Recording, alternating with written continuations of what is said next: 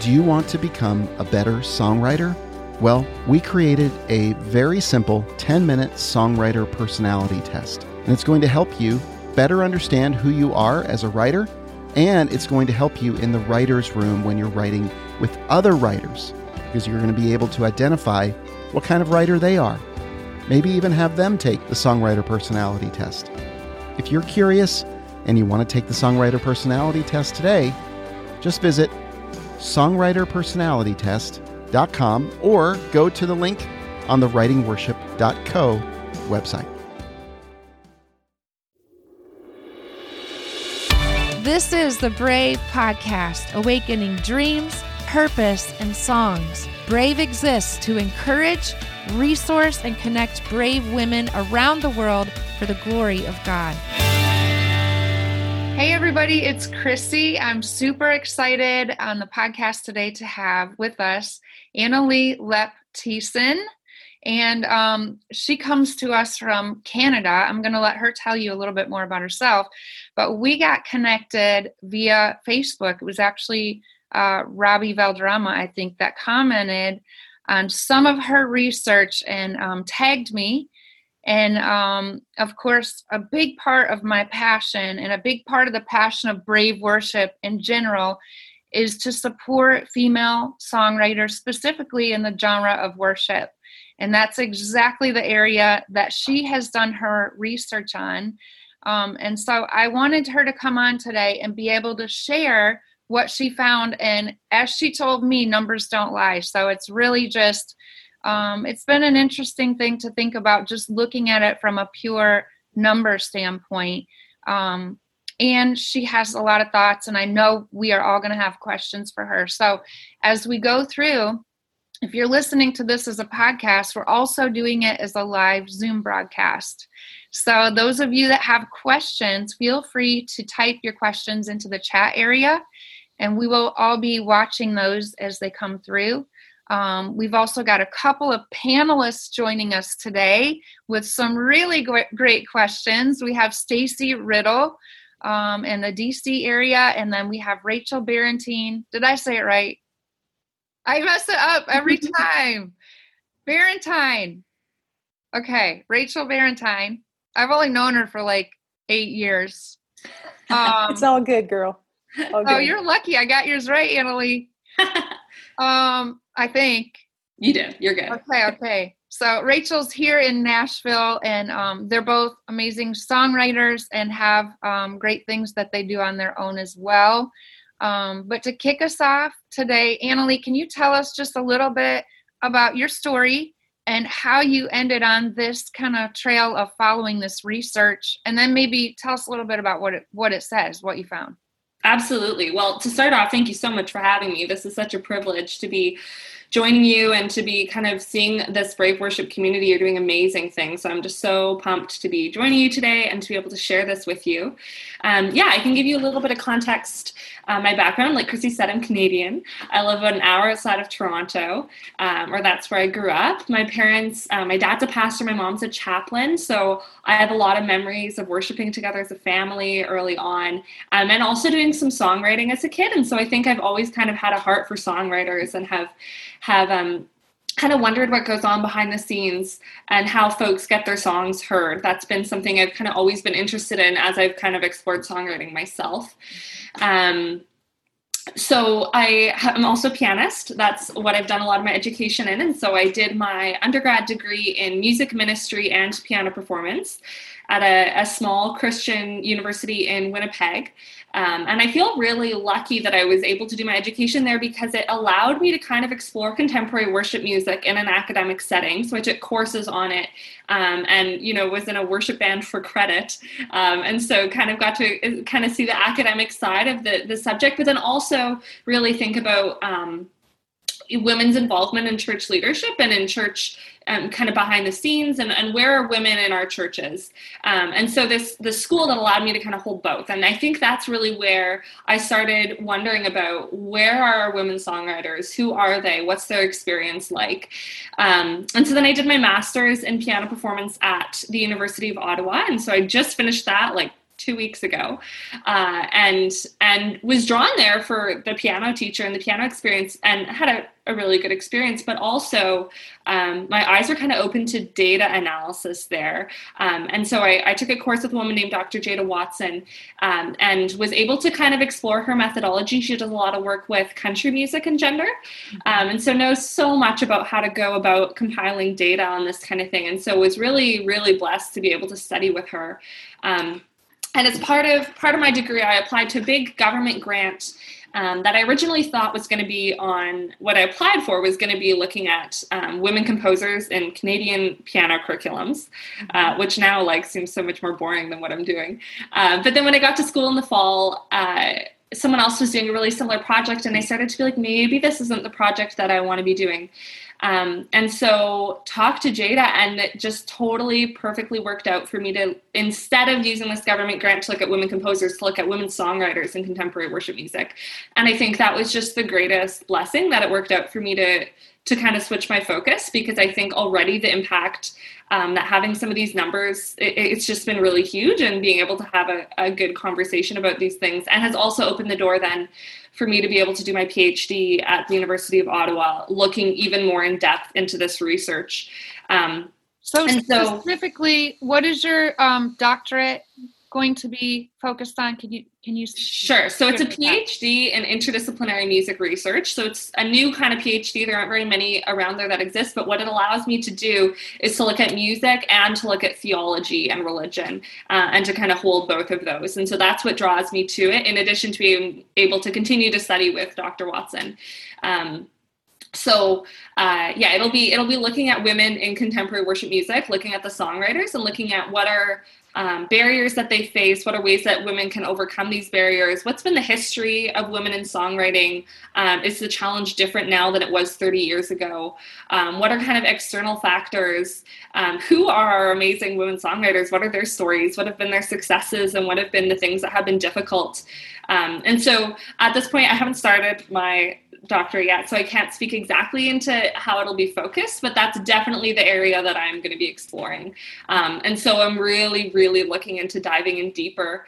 I've seen one of the really amazing things that has happened since I shared an infographic with some of my data on Facebook is there have been so many theories emerging about why the numbers are the way they are. And it's actually really exciting for me, because at this point, kind of prior to starting the research into, I've done the research into what the numbers are, and I'll talk about that in a second. But there are a lot of questions about why the numbers are this way. And that's what's been really exciting to watch unfold, is everyone's different theories. And I think at this point, it's a mixture of things. And so it's just been exciting to bring our experiences together and talk about why this is the way it is. Mm-hmm. So just a little overview of the numbers. Basically, if you've seen my infographic, I know Chrissy's shared it. When we start out, we see that in the first year, 1988, that was the first year that CCLI published their top 25 lists. And in that year, we see that there were about 30% of the songwriters were women, which is a pretty good number. As far as women in music go, that's pretty commendable. And then we look at it now, and we see that 4% of women on that list are 4% of people on that list are women in terms of women-only copyright holders. And that's actually, it's a little bit misleading. It's one song. The one song that is making up that 4% is Revelation Song by Jenny Lee Riddle, which is a great song. It's a good song to have hold that spot, in my opinion. Yeah. And then we see this other pie section, this yellow section, and that is collaborations between men and women. And so we know that and that's 24%. And so we know that in general, contemporary worship music is becoming collaboration driven. And actually this Revelation Song by Jenny Lee Riddle is not only the only song by a solo woman, it's actually the only song by a solo author on that list. Mm-hmm. All the rest of the songs are collaborations. Mm-hmm. And so theoretically, this yellow section is good. Like, women are involved in those collaborations. What's discouraging is that we often see it being, it's about 30% women within that yellow section. So it's not 50-50. It's really you often see one woman and 3 or 4 men. That's kind of the way that shakes down. And so if you step back, if you look at 1988 collaborations, 50% men, 50% women in a collaboration. If you look now, it's 92% men in collaborations, 8% women. So that's a different stat than I have on my infographic. That's looking at all of the collaborations that are happening, including men only. 92% men, 8% women. And this is still specifically worship music. This is specifically CCLI. So this CCLI gets its data from what songs churches are singing on a Sunday morning. So it's not really looking at contemporary Christian music that's not used in worship, like more radio music. That is not what this is looking at. It's just what's actually used in worship. And again, that's a really good clarification. That list is made up of how often churches report using the song. So it's not a bunch of people in a room being like, what are the top 25 songs this year? It's actually what our church is singing. And so that's how we see that data. So I like to think of it as if you have the 100 people who are writing songs for the church in a room, 92 of them are men. And there's 8 women in that room. And that's just a way of breaking down the percentage that kind of makes sense to me. And so it's just a helpful way of thinking about, okay, how can we empower those 8 women? Those are amazing. Those women are incredible who are in that room. How can we strengthen their ministry? How can we make collaborations easier? And then how can we encourage them to bring their friends, and so that we get more than 8 women in the room next time? And so I think a really important thing, when I had a conversation with you earlier on the phone, we talked about how, we do feel like we both agreed that collaboration is the best and bringing in different perspectives is the best. And so there is something beautiful about having both points of view totally in a song, just in that weaving and crafting process, but also for the recipients of who's going to be singing that song. And it's not that we're wanting to see the pendulum swing opposite the other way, right? No, absolutely. No, I think it's really powerful and beautiful. And I mean, look at the songs that we've seen. So basically collaboration and solo artists kind of made an X in 2012. We saw solo artists decline and collaborations increase. And in 2012, the numbers switched. That's when we saw more collaborations than solo artists. And you look at the songs that have emerged since 2012 and they're amazing. They're like wonderful songs. And so we want to celebrate those and celebrate the amazing work that's happening in collaborations, and just think about how we can make those healthy and comfortable spaces for women to be in. Well, and another thing that's interesting, we talked about this too. I had done some research. I think it was numbers from 2018 that basically said that the church in the U.S. is made up, in the Protestant side of things, was made up of over 75% females. So if you're thinking about that, as far as who's singing the songs, a lot of times it's challenging because it'll be male-led most of the time, and written by males in a male key, and then delivered to those congregations of 75% female. So I do think it's important to keep in mind not just keys and delivery, but writers too. So absolutely, absolutely, yeah. So have you done research too about, or tell us maybe some of the theories about why people are thinking this has happened? Sure. So like I mentioned before, I'm in this lovely position of being able to hold all of these theories and not having really done the research to see which ones are true. So, I mean, that'll be a huge part of my doctoral research. But for now, it's just kind of any theory probably has value. And I mean, I think it's a whole bunch of factors. And so I think everyone's different perspectives play into this. So one of the ones that kind of intrigued me early on was the theory that, which I got from someone who works at Duke, who studies contemporary worship music at Duke, basically suggesting that contemporary worship music in its early days was piano-driven. And we often associate piano with being a more feminine instrument. And then we saw the shift into guitar-driven, which we often associate as a more masculine instrument. And of course, there are outliers who break that, gender assignment. It's just kind of generally how society has seen those two instruments. And so partly wondering if maybe that shift to guitar-driven shifted it to being more male-driven. Other theories, well, I mean, I'm curious to hear from our panelists. I know they have some ideas as well. I think the collaborations thing, with any collaboration, anytime I collaborate, I often choose my friends. And so we started out seeing more men, and then men invited their friends. And it's a lot of work to collaborate with someone that's not in your immediate circle, I find, right? It's a lot of work to go that extra mile and find someone new to bring in to the conversation. And so I think partly it's been convenience. There's also been discussion about kind of the logistics of songwriting with a man and a woman, and a lot of the kind of theories around the Billy Graham rule of not wanting men and women not wanting to be alone in a room together, which is so kind of important for songwriting. And so wondering whether that plays into it. And then, other theories, like ones that have even emerged in this community, women being mothers and not being able to go on the road for touring. And that's super, at this point, you look at the people who are making it to the top of the list and they are touring. They have big tour schedules. And so whether that's actually sustainable, there's just a whole combination of theories. And I think it's all of them. I think it's a whole bunch of factors. And I'm really curious to talk to more women songwriters and see what they think the barrier for them has been, because it's certainly not one size fits all. What has been limiting for you might not have been limiting for me. And so I'm excited to hear from people what they think has been contributing to that. Stace and Rach, feel free to jump in. I know you both had some thoughts and questions.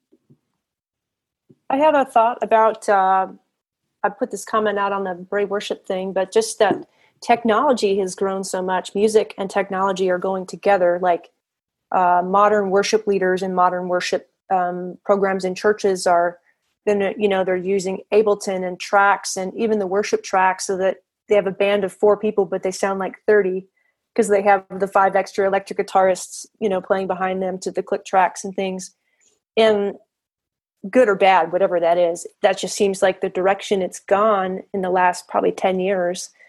And personally, it's been hard for me to keep up with it. And I tend to be on the little more tech side, from a female, we tend to be, this is a tendency, it's not like an all or nothing, but we tend to be less tech driven. I find, I don't sit around with a group of girls and talk about gear.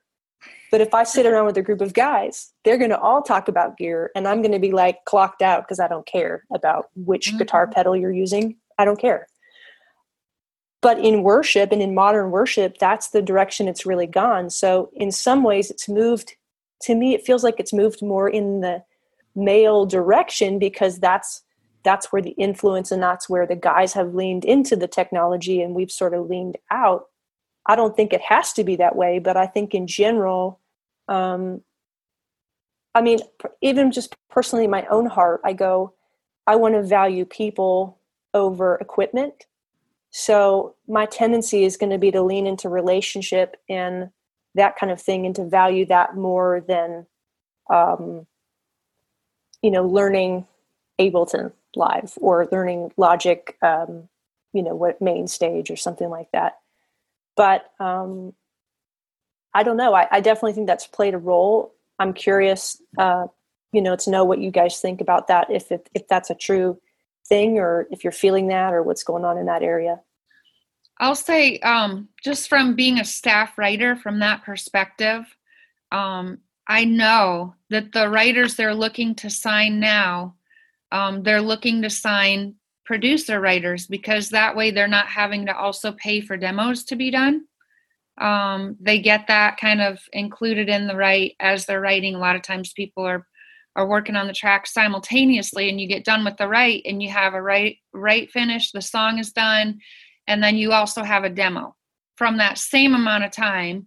That one of my lyricist friends who's a very well accomplished in the industry, probably one of the most accomplished in CCM, on the CCM side of things that is in this town, said to me recently, Chrissy, I'm glad I didn't just move to town because I probably wouldn't be able to get a deal right now, a publishing deal, because that whole producer piece is not in their skill set, if that makes sense. Mm-hmm. It's also not in my skill set. I have not worked to try to figure that side of things out. Like you said, Rach, like a lot of times if I'm in a room with a lot of guy writers, or if we're out to dinner somewhere at a writing camp, things like that, a lot of times the conversation goes that direction about gear. And you're right. Like I totally just check out on that kind of it's like side.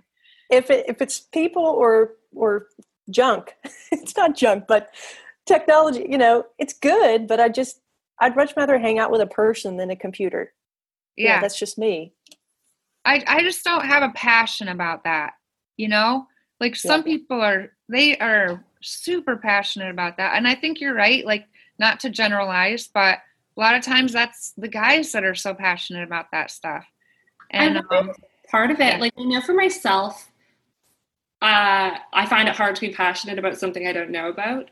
And so I wonder if part of it too is like, because I'm the same, I have not done the work to figure out how to set up a tech stage or any of those things. Like I haven't done the work to do that. But I wonder if I did, if I would find myself being more interested and being more inclined to have that conversation over dinner. So I wonder if part of it is actually just like figuring out how to educate more women about some of those things so that we're able to keep up and to make it accessible. Because I think part of the problem is like it's this whole world that I've never engaged in, and so I don't even know how to enter, right? But if we actually make it accessible and we kind of break it down and figure out how we can continue to learn, then maybe we'll end up being a little bit more passionate about it. Mm-hmm. We've got a comment from Misha Burley saying, I think there's a healthy way to do that. I'm a woman who loves technology, but also has a heart to connect with people. We would love to learn from you, Misha. And even you, Rach. I know you have a toolbox of, how to set up a studio, and you've done a lot of your own demos and things like that. It's been interesting the last couple months. I have a few friends that I've really just encouraged and said, you're spending a lot of money on demos and things, and it's not that hard to just make it. I mean, to do a fully produced album, that's a whole different animal. Right. But to get something from a voice memo to the demo state where you can even make a lyric video with it and get it out. I also find, I just want to throw this out, that I feel like I actually get a lot of co-writes asks just based on the fact that I have a little studio up here and they know I can do the demo while we're writing. It adds value to me as a writer. And sometimes even when I'm having like a bad writing day, I don't feel like I'm contributing that much. I know I can contribute the track or the sonic sound that we're going for, or I can get it to a place where it's now in a format that's accessible for people to consume. And that's a pretty valuable thing. And I think to get to that point, it actually isn't that hard. You just kind of have to dive into it. And on one more quick note here, and then I'll mute my button here. But I have found that I'm discovering some female producers on YouTube, and they talk my language better than the men do, even though they're doing the same video tutorials. It's kind of weird, but there's something the way, even in the same way that my husband will say something and he's an engineer mind and I'm a creative and a female, and we often go, because I have no idea what he's saying and he has no idea what, like, I actually have to explain it. And this happens on YouTube too. My husband is kind of a tech junkie, so he recommends these things for mixing and producing and stuff. And it's like, I don't get it. But then I just found these two female producers, and they're doing pop. They're in the pop secular world. But when they do their videos, it clicks. It's like they're speaking my language. And I don't know what that is, but there's just something that's kind of cool. And it also reminds me, as I'm watching and learning those videos, that I'm not alone in the producer world or in the world of trying to lean into the technology and become a better writer that becomes more valuable through using that technology and just jumping in. But it can be intimidating for sure. And I'm not sure how we get it less intimidating unless you just say, I'm going to spend 30 to 45 minutes a day learning one thing, and just going for it. I definitely think that's something we could develop resources to meet that need, though. I really do. And I think not me personally, but I could definitely help find the right people to help with that resource, and I think, Rach, you could be a big part of that. On another side of things, something coming to mind right now, somebody told me some stats recently that right now, if you look at CCLI, I can't remember, but there's 3 or 4 movements that hold the positions of the top 25 or something like that. And I don't know if you've looked at it from a movement perspective, Annalie, like Elevation, Hillsong, whatever. Right. But I think as an individual songwriter, a lot of times we don't have opportunities necessarily to pitch for those records, to throw something in the hat to be considered, unless you're part of that movement. Yeah, that's exactly it. So I did some research early on. Like if you look at the early lists, even through to the mid kind of 2000s, it's all these individual labels and administrators, and it's just kind of a whole range. Like if you've got 25 songs, you've got 20 different contributors in terms of publishers and those kinds of things. And now the last top 100 list was 62% of those songs came from 5 mega churches. And so we're really, really streamlining. And Capital CMG is like the big administrator that everyone kind of works through. And so I think that's one of the factors, is that increasingly it's not, you know, like in the 80s, if you look at the songs that were on the first CCLI lists, it was like a woman who didn't have any kind of, she wasn't well known, and she wrote a song and she shared it with her husband and she shared it with her church. And then it just kind of slowly grew and it became popular. And now it's, you know, it went to number 1 on the CCLI list. And that's just not, for the most part, what we're seeing now. We're seeing, you know, it coming through Hillsong or Bethel or a big label. And it's an intentional co-write, you know, the kind of organic rise is not what we're seeing. And so you do, I think, have to be connected to one of these big names in order for your stuff to get up there. And you actually, anymore, like in the past, you know, you could write a song, and I've heard stories about the 80s and what it was like, how it was very community driven with the songwriters, how people would have, you know, they'd just go to work, and if they got stuck, they'd go grab another friend out of another room to help them finish a song. And they wrote kind of more from this place of passion about the topic or about what they were experiencing. Then once they finished it, they would take it to the publisher. The publisher would basically shop it, pitch it to several different people, and see who is interested.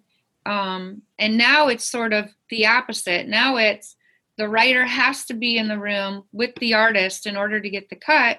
And you need to write on what the artist wants to say, if that makes sense. Otherwise, they're not going to use it, you know? And so I think a lot has changed. There's not a lot of pitching songs anymore, honestly. That feels like sort of a dying thing. It's more, you know, relationships with artists and getting in the room to write the song with them in real time. Yeah, and if I can say something to that, that was sort of the avenue I was going to go down as far as just how music's changed like that from the 80s to now. And I feel like that it's almost like maybe the boys club isn't necessarily the songwriting room as much as it's who is in control of what goes to radio. Because I believe that there's still a lot of churches, and the smaller churches that in more of rural America that maybe they're still listening to radio. I mean, maybe we're feeling like, oh, radio's a dying thing, but they are still listening to radio. And what the worship songs that go to radio are going to be the worship songs that they're singing. So like in that sense, who is in control of what goes to radio and what goes to those artists is going to really kind of determine what ends up on the CCLI top list. And so then it's like, okay, well then really maybe that's where the focus is who's sitting around the boardrooms and controlling, because look at radio right now. I feel like how many women artists are on radio? There really is a lack of women artists on radio right now. There's, compared to what it was in the 80s, you had the Twyla Paris, Amy Grant, you know, Dottie Rambo was cranking out all these songs for Sandy Patty and different female artists. But right now it seems like men are the number one artists, and they're the ones that you're hearing on the radio. You know, and so it's just you know, why is that? Why is there not inequality in the Christian radio world. So that's just another question mark there.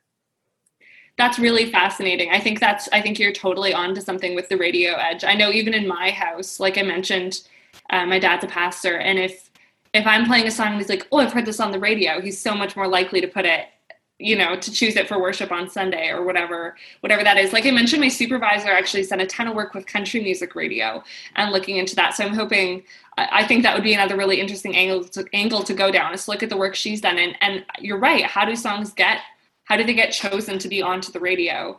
And then do we kind of end up with this echo chamber? Like we're used to that artist because we've heard them, so then we like their music, and then we want more music from them, and then we, I think if we can find ways to disrupt that and get more women onto Christian radio, I think you're totally right that would make a huge difference. Mm-hmm.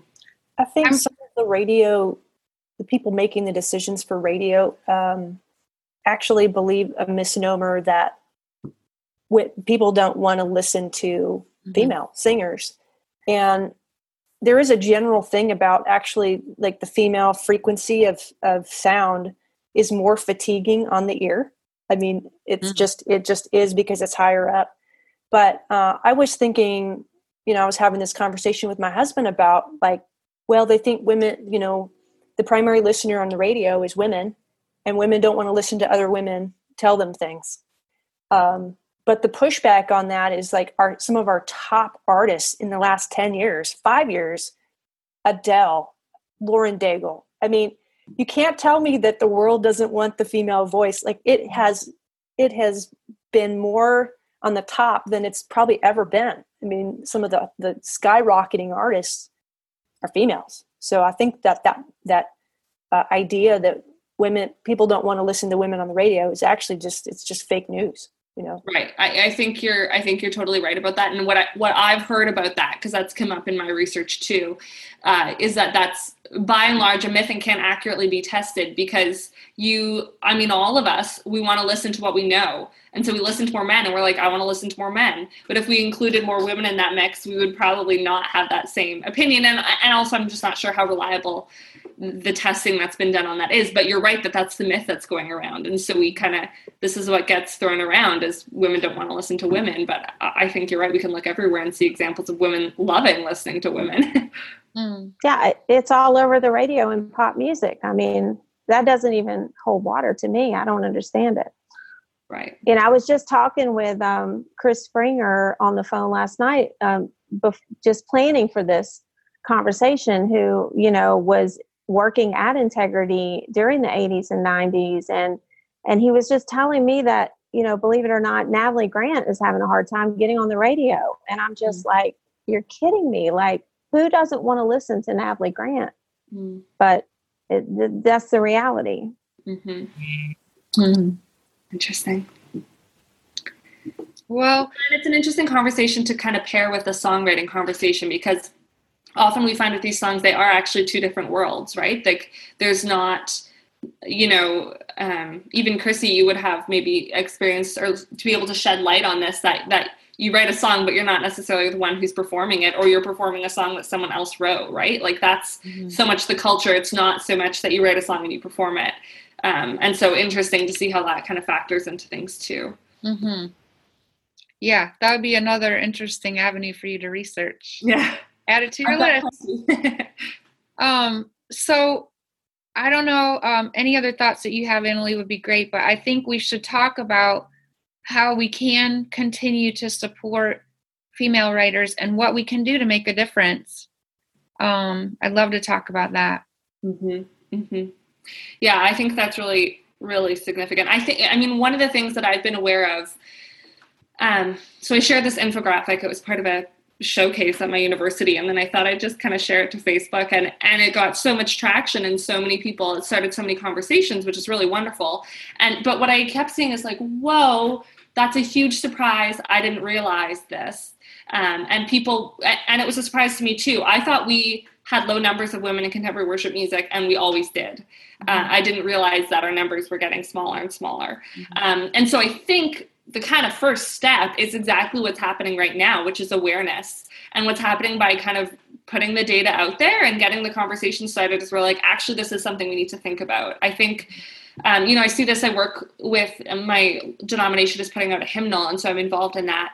And what I see is people being like, oh, I thought it was 2020 and we were pretty good on the front of having women songwriters. And then you look at the data and you're like, oh, we're not good at that. And so I think this first step is just looking at the data and realizing we actually are not doing a great job. There's a lot further to go. And then getting involved with, and then, so starting the conversation, I think is the first thing. And then off of that, hearing each other's stories, hearing women's stories, hearing men's stories, talking to them, how do they perceive this discussion? I think that's really the first thing, is just to keep talking. And so I'm so grateful that, like, I didn't start the conversation. You folks at Brave Worship have been doing this and have been talking about this. And that's so amazing to kind of witness and to get to be part of. And so all of the work that you're doing, I think, is just huge. But then I think we also see it with things like the Women Who Worship event that Capital CMG kind of sponsored last year, those kinds of initiatives, where it's like, let's get women in the room together. Let's stop doing this 92 men and 8 women. Let's get a room of 100 women and see what comes out of that.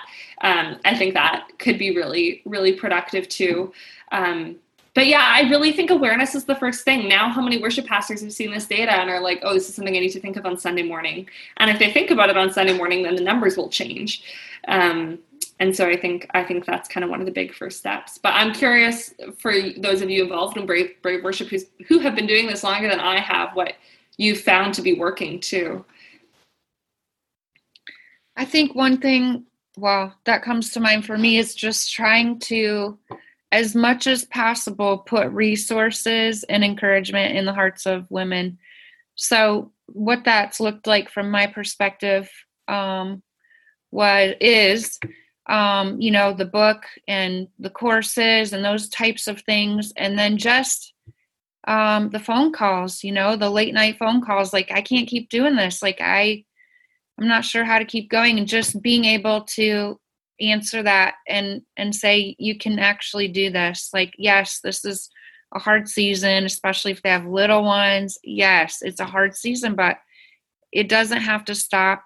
Here's windows, you can do it. How about here's another just super basic thing that I've had many conversations about, but if you're going to have a right, throw something in the crock pot in the morning. It's just these super practical advice, that I think I feel like what we've done from our perspective, and then creating opportunity, like you said. And I was actually part of those, all those Women Who Worship events, like you mentioned. But we've done some of that as Brave Worship too. We've done some writing days, some writing trips, really wanting to help foster relationship, because that's where it all comes back to, it all comes back to relationship. And if people have if some girls have a friend that they see and know that was able to do something, then it encourages them that they can do it too. And yeah, Rachel, you mentioned something about, we don't write a lot with one another. I think that's a really important thing to be thinking about too, making sure that we get in the room with one another. And there's just, increasing the number through resourcing and encouraging, I think, is a basic thing that we can help with from Brave Worship side of things. I think that's really interesting what you're saying. One of the kind of aspects of research that I've heard recently is about women, anyone. It's really hard to do something if you can't see yourself at the finish line. And if you don't have people who finish the race before you, you don't know what the finish line looks like, right? And so for women songwriters, if you don't have, like you've mentioned, I know, Chrissy, the importance of mentoring and being a role model. If you don't have people who you can look to and be like, I want to be like them, they made it in this industry, then it's just so hard to see yourself at the finish line. And then it's just hard to have the motivation and to know, how to keep navigating this journey. And so I think that's totally part of it, is making those connections and being like, look, you can do it. You can make it in this industry. Here are other women who have. And if I can say something for me too, is just keeping in mind that if we keep looking at CCLI as the end all be all, like that could be discouraging. But I mean, just keeping it in perspective that it really matters in the church we're in, and it matters that this can be a grassroots movement where if we just keep doing it where we are, then just because our church may be singing our songs, but our church may not be. It's not going to add to that CCLI top 25, but that doesn't mean that there aren't churches around the country who are singing women's songs. And I think that's what we have to keep that perspective that it still matters where we are. And, right. And that top 25 is not going to control, what we're doing. Thank you so much for saying that. I think that is just so important and such an important reminder, and to keep us grounded in why we're writing this, right? We're not writing to get to number one on CCLI, and if that happens, then that's amazing. But we're writing to worship, and we're writing to praise God, and we're writing for all those other reasons, and that has to be what keeps us grounded. And the song that you write in your bedroom that doesn't leave your bedroom is an amazing act of praise, and is an act of a woman's voice being lifted to God, and that is amazing. I think that's absolutely true. And I think what you pointed out, Stacy, is being in an environment in a church where, where your songwriting is embraced and appreciated. That is huge too. I've gotten a lot of calls, honestly, from girls that are not able to, feed their church family with the songs birthed in their heart, and that is heartbreaking too. So I think you're right, though. There are churches that are really supporting that and movements that are really supporting that. And so, just looking for outlets and places where you can share. You're 100% right. Doesn't have to be on that huge church scale. Most of them aren't. Most of mine aren't, for sure, too. I think everybody would say the same thing. Right. And I mean, if you think about it, it's those mega churches that are going to affect the, those lists too. And then when you've got somebody in the chat said, there are a lot of churches that are still under 100 people. So, maybe they're not necessarily contributing a lot to that list, but if their women are supported and they're singing their women's songs, then great. Then it's making a huge impact in their community. It is. That's a big deal. Well, I wonder how many songs could be actually targeted for that too. Like, write a song that you could do with 4 chords and just a guitar and a vocal, or a piano and a vocal. I've worked at a church that was like less than 100, and the resources you have, you're hoping that your drummer can count to 4. You're hoping that the guitar player put the capo in the right spot and you're in the same key. And yet we have all these music that's gotten more and more, it hasn't gotten more complicated, but it has. But I wonder if we kind of zeroed in on that and focused writing for some churches to make it really accessible and really available, and stripped down versions so that they know how to actually grab a hold of it and make it their own. And instead of writing, I love big songs just like anybody, and Shout to the Lord is a great example of a huge song with a big range. But what would happen if we wrote amazing songs that were an octave so that people with average voices could lift up unaverage praise, Well, and I think, honestly, Rach, I think a lot is about to change when we get back to church. I think this time, I sensed it, honestly, and I know I've had several conversations with friends just thinking it's gotten so produced. It's gotten so, lights and fog and all this stuff. Surely at some point this is going to change. And I think when we get back to church, I think it'll be shocking to hear how loud everything is, and how it's going to be, we haven't experienced anything like that for so long, that I think the church is naturally going to simplify things. I really do. Thank you for wondering if there are fog machines in heaven. Thank you, Rach. You guys have any more questions? Anybody want to type any more questions in the chat? We'll give you just a minute or two if you have any more thoughts you want to share. But it's certainly a conversation worth having, worth starting, and worth continuing. So I'm really thankful that we've had this time together. You too, Rach and Stace, do you have any more last thoughts?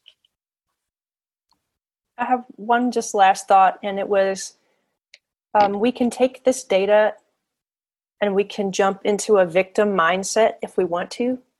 But I hope that we'll instead see the data and it would actually put a fire in our belly, not of anger, but of actually joy, of actually anchoring into the very purpose and the meaning and the hope and the calling and the assignment that God's given us, and instead let it propel us and empower us. Because the last thing we need to do is go, oh, it's just, like the poor me women are so, right.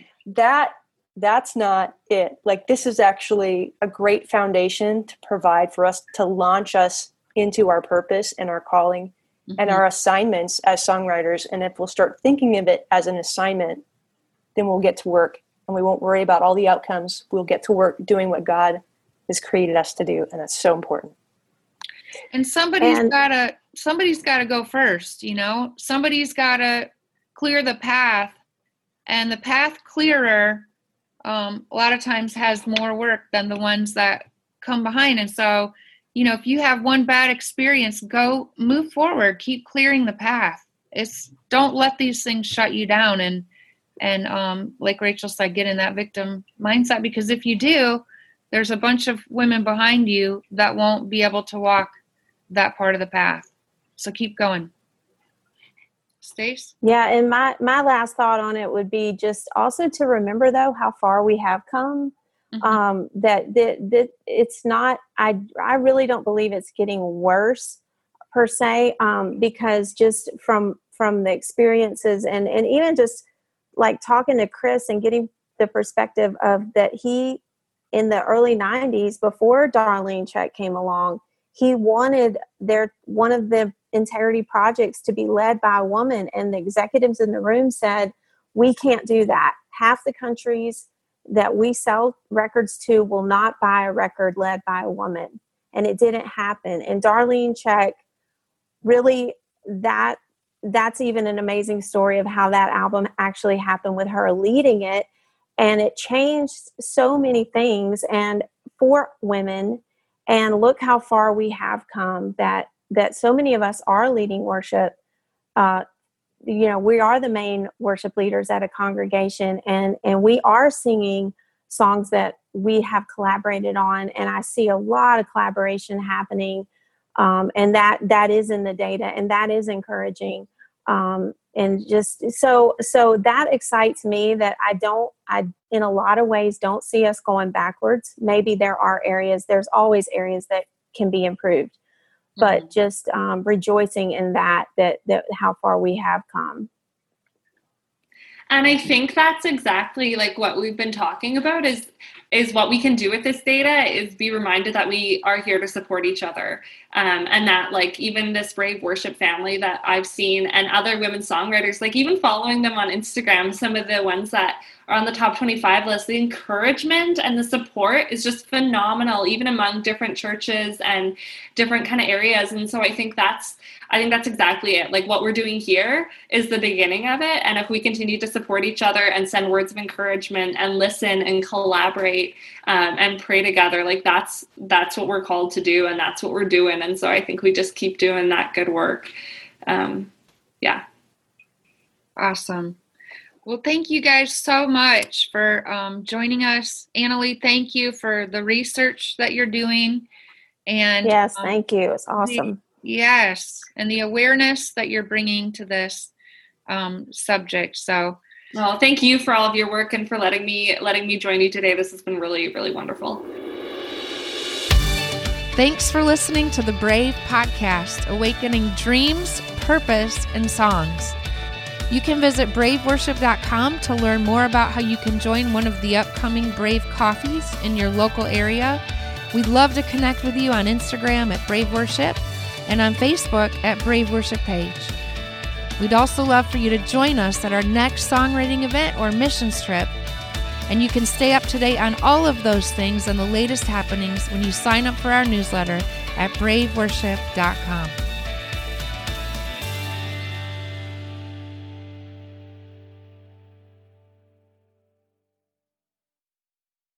The times I've grown most as a songwriter are the times I've had mentors showing me the way.